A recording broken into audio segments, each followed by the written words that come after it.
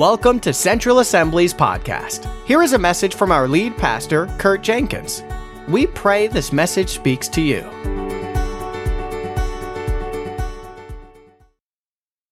This is the third week on our contact series. Today we're going to talk about the Lord being our master. I was thinking about, some of you that just know me from basic church interactions would know me just as a pastor, so you might call me Pastor Kurt. But at the same time, my mother and father know me as son. My sister knows me as brother. My wife knows me as husband. My children know me as dad. To others, I'm nephew, cousin, uncle, and friend. Each one of the titles that I have and each one of the titles that you have represent a different aspect of who we are, different responsibilities that we have, and obviously different privileges that we have to interact with the people that are around us. These titles that we have can operate concurrent with each other, right? So when I became a husband, I didn't stop being a son or a brother. When I became a dad, I didn't stop being a nephew or an uncle or so on. Does this make sense, guys? So we can have multiple titles and names that help complete who we are and that help other people interact with us more fully. This is why we're doing the Contact series, is because when we know God after one or two or three names, we're only interacting with him with that limited scope. But the more names, the more attributes, the more character traits that we can learn about God, then we can embrace and receive him in that area. So we want a fuller revelation of what God's word says about who the Lord is, the Father, the Son, and the Holy Spirit. And then we don't want it just for a nice sermon or just for a Sunday morning or just for a little study note. We actually want to encounter him in that way. So for instance, I've used the provider and the healer. We hear those talked about a lot. But when you come into a revelation that he's your healer, it's his will to heal you, it's his will for you to walk in wellness, you're going to interact with him differently than the day before you realize that. Right? The day that you realize he is the great provider, he's the great shepherd, he's the Alpha and the Omega, the beginning and the end. Once those things cause revelation, not just in your ears, but in your heart, you have the opportunity to now encounter him, experience him, interact with him in a very fresh way. So what we're trying to do is just open that door a little bit wider each and every Sunday morning to reveal a different name or a different title of God found in the Bible so we can encounter him in that way.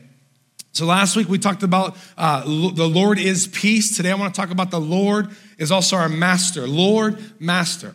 So last week we looked at a Hebrew word in the Old Testament. Hebrew is in the Old Testament. And his name was Yahweh. It means Lord.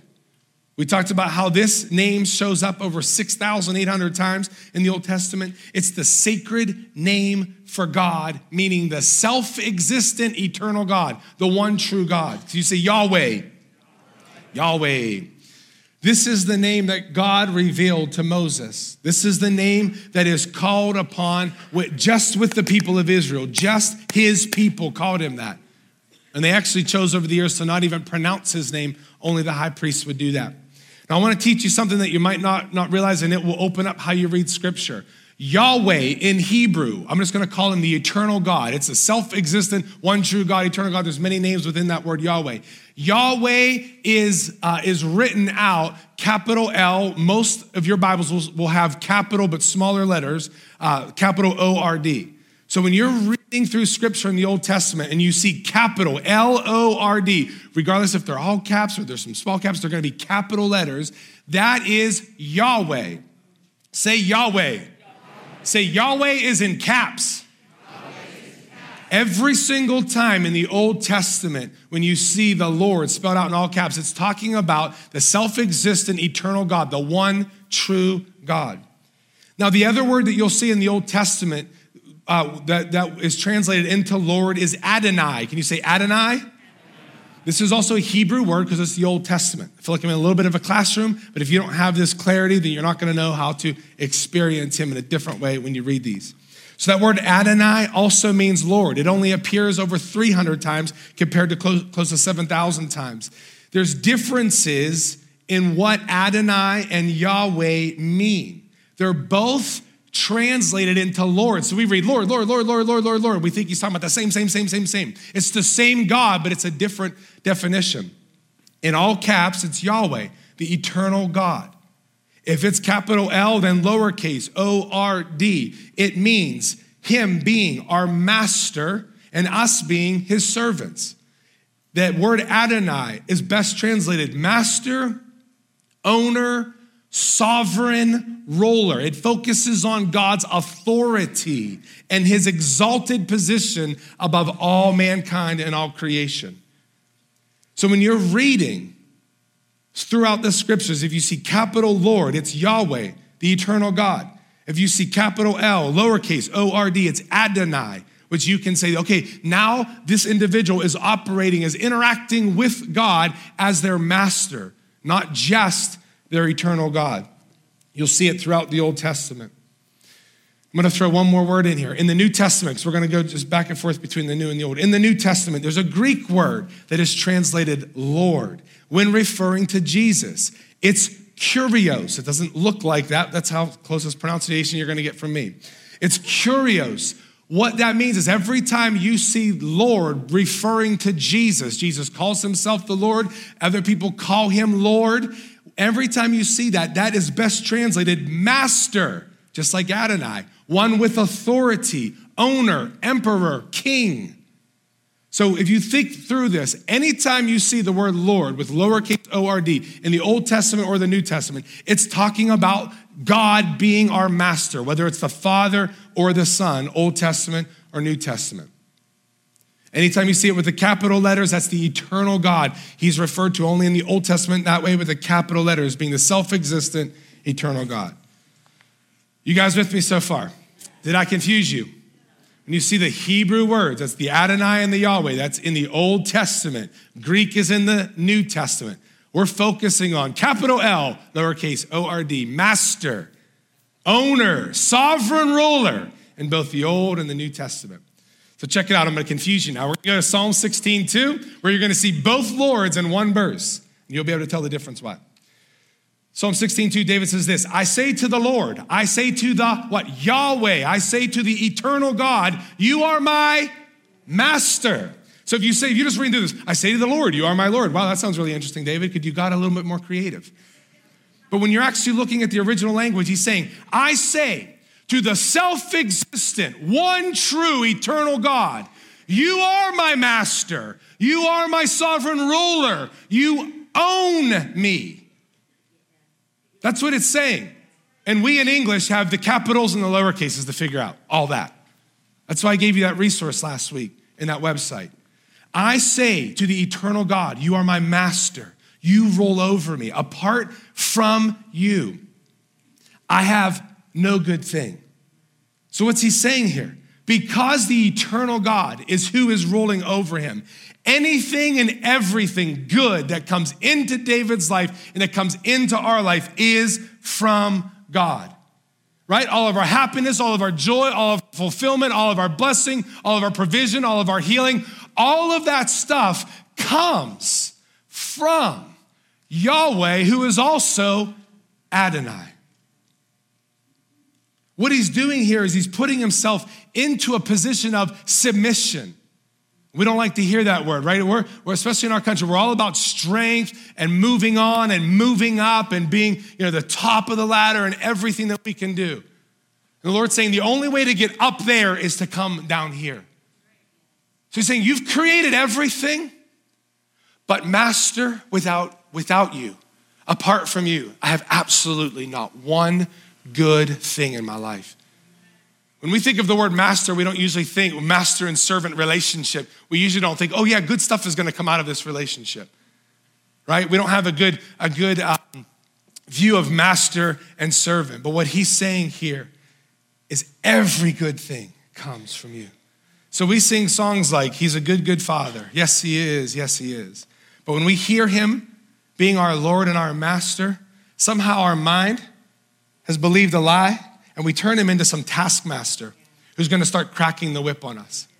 So he's a good, good God in this song, but now that I have to bow low, and I'm called to be a servant of the Most High God, and I'm called to be a servant of the Lord, the master, the sovereign ruler. Sometimes, somehow we feel like he gets angry in that time. And now you better watch it, boy. You better watch it, girl. He's the same God, different title, different attribute, different character trait.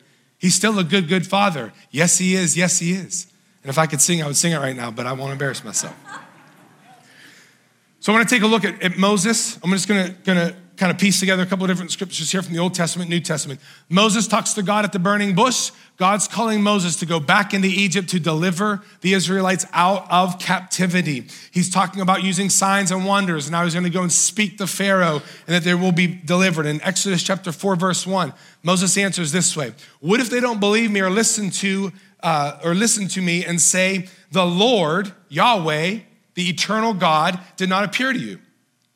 Then the eternal God said to him, what is that in your hand? A staff, he replied. The eternal God said, throw it on the ground. Moses threw it on the ground. It became a snake, ran from it. Then the eternal God said to him, reach out your hand and take it by the tail. So Moses reaches it out, takes hold of the snake. It turns back into a staff. This, said the eternal God, is so that they may believe that the eternal God, the God of their fathers, the God of Abraham, Isaac, and Joseph, appeared to you. This is all Yahweh, Yahweh, Yahweh, Yahweh. It's all a bunch of eternal God stuff right now. And watch what happens here. He performs another miracle from verses 6 through 9, explains another miracle in verse 10. Moses says to the eternal God, Yahweh, capital letters, pardon your servant, master. Now, a lot of your translations, I like how the NIV draws this out. A lot of your translation won't say servant here. It's just in the end of the sentence. A lot of yours might just say, pardon me, or please, Lord, but it's lowercase.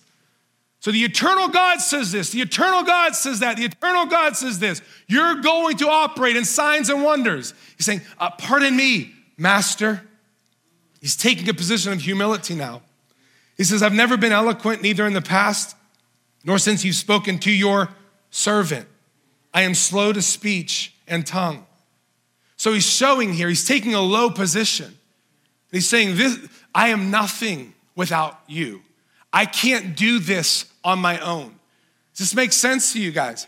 He's not just talking about the eternal, self-existent God. He's saying, you're my master, and I'm much lower than you in the position of my heart, and I can't do this by myself. So, in verse 11, the eternal God said to him, who gave human beings their mouths? Who made them deaf or mute? Who's given them sight or made them blind? Is it not I, the eternal God? Now go, I will help you speak and teach you what to say. But Moses said, pardon me, your servant, master. Please send someone else. Now this is where I think he got it wrong. Because if you understand the significance of who your master is, it doesn't matter how low you are, you'll know that he can speak to your destiny and actually get it done. Right? Somebody say amen. Somebody shake their head like they agree with me on that. Right? If your master happens to be the self-existent eternal God, the one true God, and he's also your master, your ruler, your sovereign authority, I don't care how low, how sloppy your speech is, how unintelligent you think you are. If the creator of all the world happens to be your Lord and master, can he not do something through you? So it says here, then, notice it's not Adonai, then the eternal God's anger burned against Moses. And he said, what about your brother, Aaron the Levite? I can speak. I know he can speak well. He's already on his way to meet you. He'll be glad to see you. He will speak, or you shall speak to him, put words in his mouth. I will help both you, and he will speak, and he will teach the people there. So when we're speaking to the Lord as master, Moses addresses himself as a servant.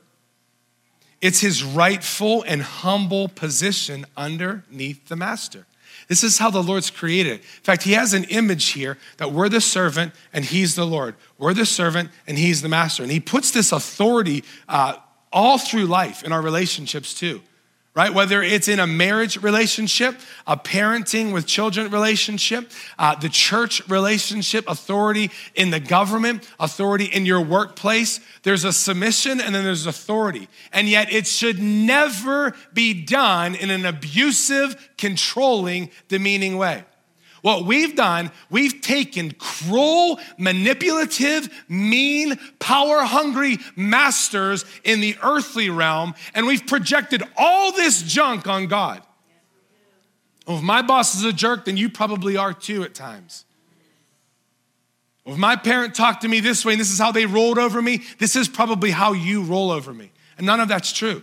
We're actually supposed to take this and find out how he interacts with us as master, as Lord, as Adonai. And then we should see he's a good father.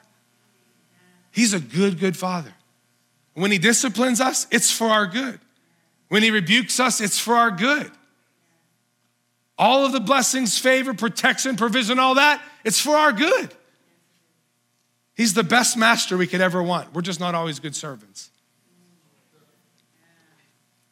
Another instance is in Jeremiah. It's the same thing. God's calling Jeremiah. He's calling him into his future ministry. In Jeremiah chapter 1, verse 5, it says, before I formed you in the womb, I knew you. Before you were born, I set you apart. I appointed you as a prophet to the nations. Now watch what changes here. Verse 6, it says, alas, sovereign Lord, I said, I do not know how to speak. I am too young. This seems to be a running excuse that people have when they're being called. But God, I can't talk. I can't do this and this. I use that excuse too. I remember sitting in Sharice's driveway when we were talking about if we were called to ministry and so on. We were both teachers at the time. I remember saying, well, okay, maybe I'll be a pastor, but there's no way I'll ever be one of those people who are like up here preaching. No way. Public speaking, like those 2-minute public speaking courses in high school. Oh no, I was scared to death, sweating, like, didn't like it. So I tried that same excuse too. It doesn't work. So check this out. It says, alas, sovereign Lord. I just want to break this out really quick. Anytime Adonai and Yahweh are used together, Adonai, master, Yahweh, eternal God. Anytime they're used together, they're not going to say, Lord. It's not going to be caps lowercase. So translators would use the word sovereign for the master part. Follow me? Adonai is translated sovereign there because he's the sovereign ruler. And what's next to it? Capital L-O-R-D, Yahweh. So he's saying, alas, master, eternal God, I said, I do not know how to speak well. Some of your translations would translate that Lord God, lowercase O-R-D, for master, and then God for eternal God. But the Lord said in verse 7, but the eternal God said, do not say I'm too young. You must go to everyone I send you to and say whatever I command you. Do not be afraid of them, for I am with you and will rescue you, declares the eternal God. So listen, addressing God as master isn't just about how low you are. It's actually more about how high he is. We get so concerned when we hear words like servant.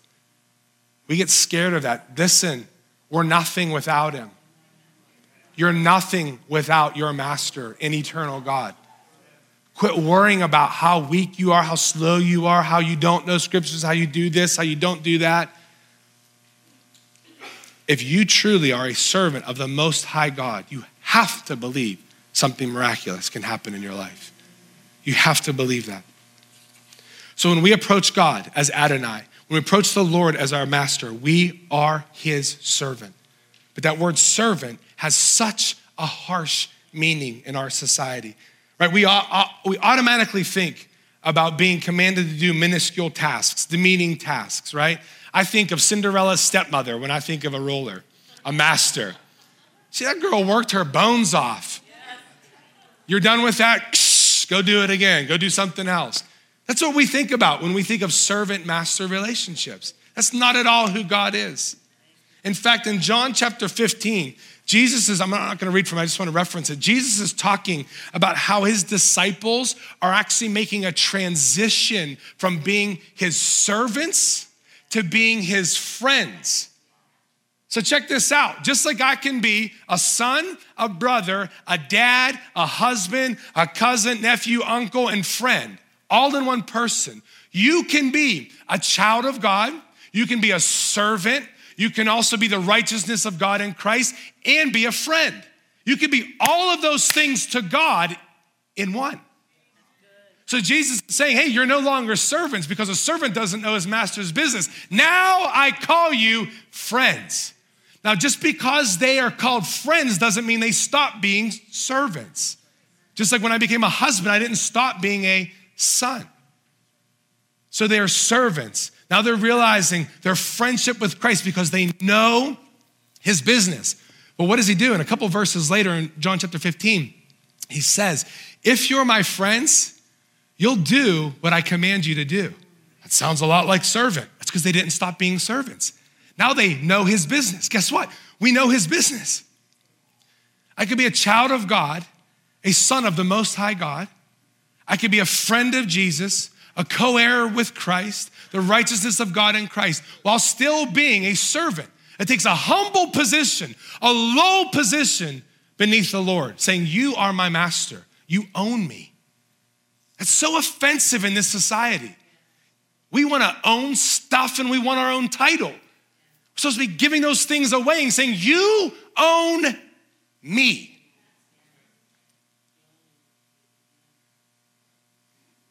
Maybe addictions, sin habits, divorce, maybe all those things found inside the church would not be so prevalent. If we woke up, God, thank you that I have breath in my lungs for another day. You are a good God. You are a loving God. I thank you that you're my Father. You're my Abba. I can grab onto you, hold you close. I thank you for your everlasting presence in my life. But I'm just reminding myself in front of you, you own me. I'm yours. You're my Lord. You're my master. Everything I have is yours. Man, like what if we would remind ourselves of that? We think it's about limiting our resources and limiting our fun. God's gonna take all the fun stuff away. No. He's gonna unlock what you're bound in so you can actually have the joy of the Lord. Right? We think when we're a servant, we're just gonna serve this king. Yeah, it's gonna be the best life you could ever imagine.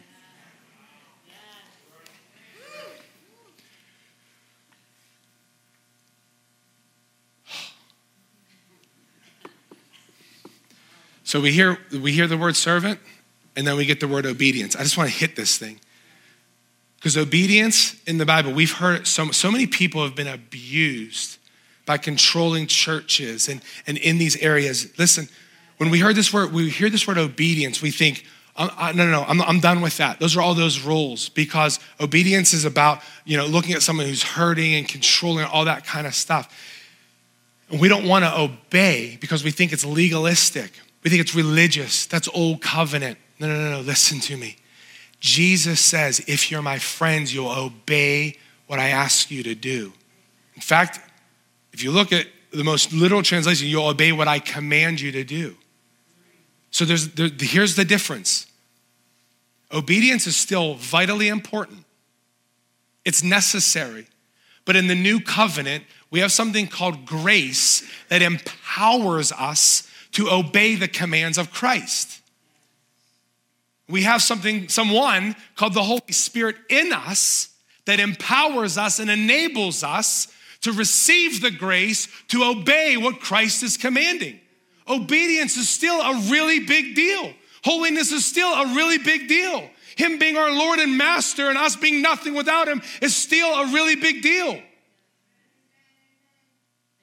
Living a life of righteousness is still the right thing to do. Walking in sin is still wrong and destructive and will kill you in the end. It doesn't mean God's not a good father. So in the old covenant, the rules were written on stone tablets. So now we have an external pressure on us to do the right thing. So do you know what men and women did?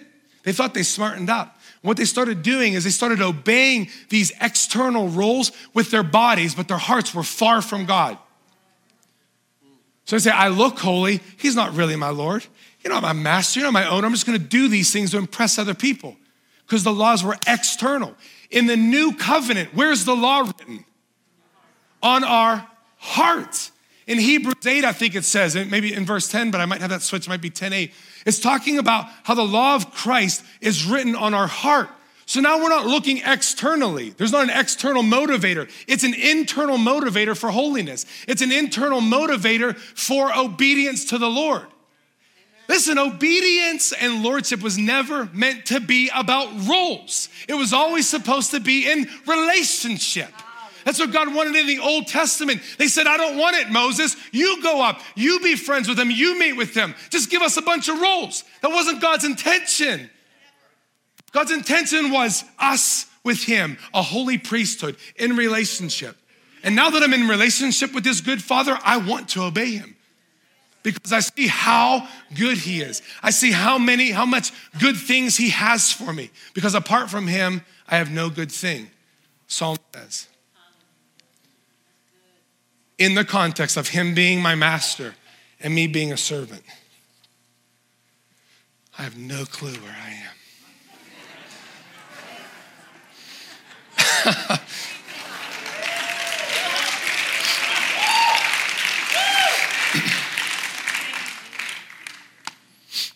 In John 13, he says, you call me teacher and Lord. This is Jesus talking. This is your Savior. You call me teacher and Lord. Lord is translated master. Okay? You call me teacher and master, and rightfully so, for that's what I am.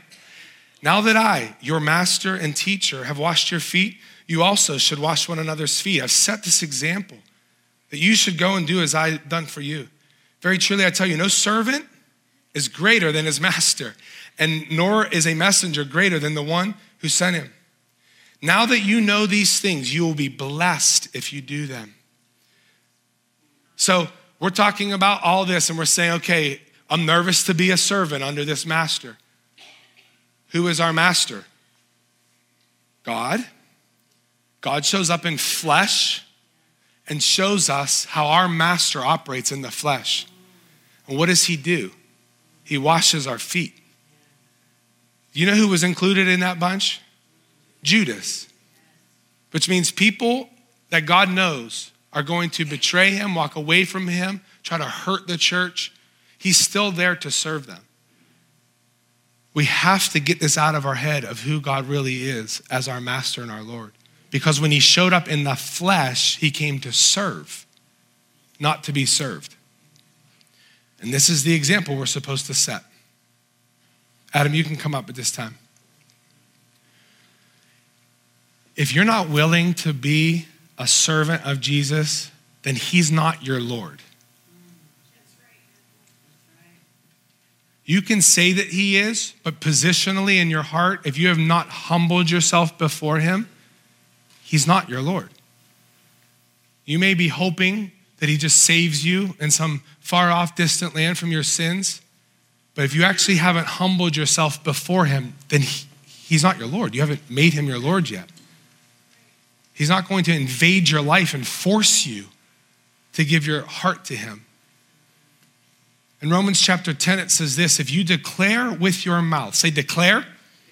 Some of your translations would say confess. If you declare with your mouth, Jesus is Lord. Say, Jesus is Lord.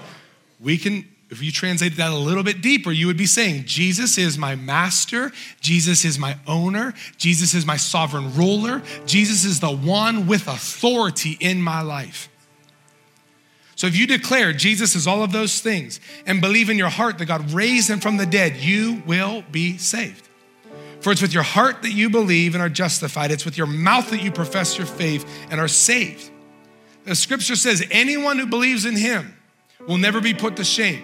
For there's no difference between Jew and Gentile. The same Lord is Lord. The same master is master of all and richly blesses all who call on him. Everyone who calls on the name of the Lord, master, will be saved. I want to show something to you in these scriptures. I think it's very clear. I think a lot of people in these church settings here, when you're responding to an altar call and you're raising your hand, you're saying, I want Jesus. A lot of people are responding to Jesus because they want him to be their savior, but they don't want him to be their Lord. So I want to feel good that all of my sins are covered and I'm not going to go to hell. That's what you want, get out of hell free pass. So people raise their hand because they feel some conviction and they're saying, okay, I'll receive him as my savior, And then you say, wait a minute, are you ready to surrender your entire life to him? Oh, I'm not sure about that. Can't he just take all the bad stuff away? What does that scripture say? If you declare with your mouth, Jesus is my Savior, what gets you saved? Confessing him to be your Savior? What comes first? Confessing Jesus as your Lord. So you first have to say, Jesus, you're my master, you own me, I am giving up rulership and ownership of my life. Now take over. And when he comes in with the presence of the Holy Spirit in your life, now he becomes your Savior. He's your Lord, your servant first. And he rushes in, and when that presence of the Holy Spirit comes in, you're automatically forgiven of your sins. Even in the end of those verses, everyone who calls on the name of the what? Savior, everyone who calls on the name of the Messiah, everyone who calls on the name of the Prince of Peace shall be saved.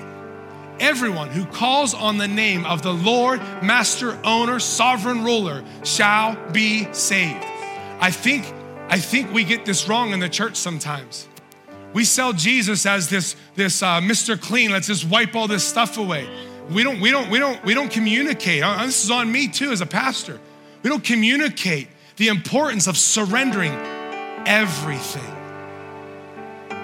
Like a landlord, you know how a landlord owns a building, but he lets other people come in, okay? He sovereignly owns the building and the land, but a tenant comes in, creates a contract. There's a master and a servant.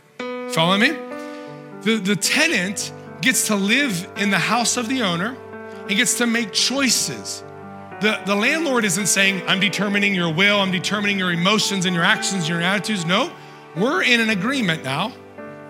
And now with this, the tenant should be interacting kindly with the landlord, not out of fear, but out of appreciation, out of reverence, out of respect that he's using somebody else's property.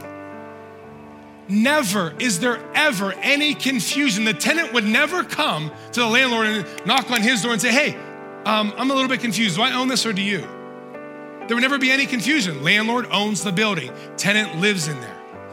And yet with God, we get this confused. He's the landlord.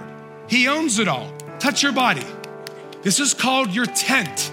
This is on rent, right? He's letting you use this for 70, 80, 90, 100 years. This is on loan to you. This isn't yours. God owns it. He decided that you should be here. So you were created. Now he's given you a body, soul, and a human spirit.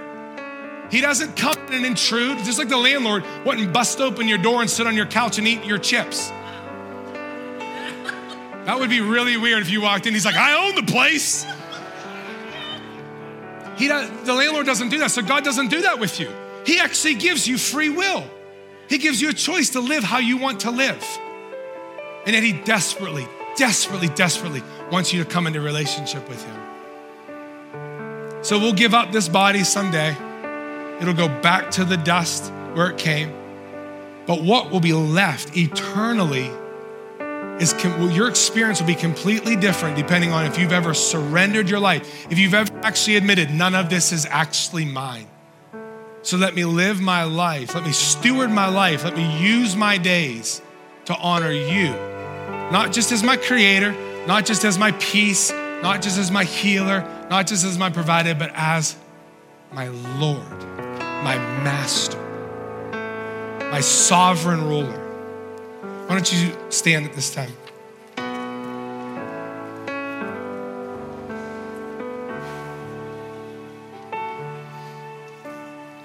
I'm not gonna do the hand raising thing today. What I wanna do, Adam's gonna sing a song. It's not about the song. It's not about the next 4 minutes until the song's over. It's not about that. It's really not about that. If you can actually look at this, and this is about the rest of your life, it's not about where you're going to lunch. It's not about when the words are on the screen or when they're off. It's not about that at all.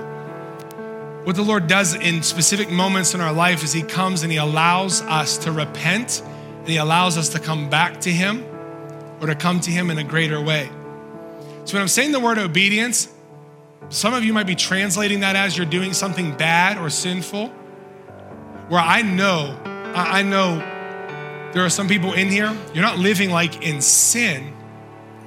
But when I say the word obedience, you can pinpoint 2 or 3 things the Lord is telling you to do, not now, but like weeks ago, months ago, maybe years ago, and you haven't done it. Right? So you're not like secretly drinking in a closet. You're living a life of godliness. And yet when I say the word obedience, something pings your heart. You're like, oh, he asked me to do something and I didn't do it. He's not going to bust in and sit on your couch and eat your chips. He's going to wait for you to invite him in and say, you know what? I left my living room to myself. So here, come on in, eat all the chips you want to, sit down with me, teach me where I should go. There are some of you that might be caught in sin or just might be like living a life almost like of apathy. And you're like, I need to declare once again, you are master, I am servant, but I serve the best master in all of the universe. So we're just gonna give these next few moments to the Lord. And if you need to come down just to be with the Lord for any reason, then I want you just to come to this center section from steps to steps. If you want somebody to partner with you, if you're repenting of something, or if you want to just pray and say, man, I'm really afraid to like take this next step with the Lord. I don't know what he wants me to do. I just know he told me this. There'll be some altar team. There'll be spouses and pastors, whoever's on the altar team, on the outsides here, outside of the steps. We just want to give these moments to the Lord. You respond how you're feeling led to do, and then we'll close in prayer in just a few moments.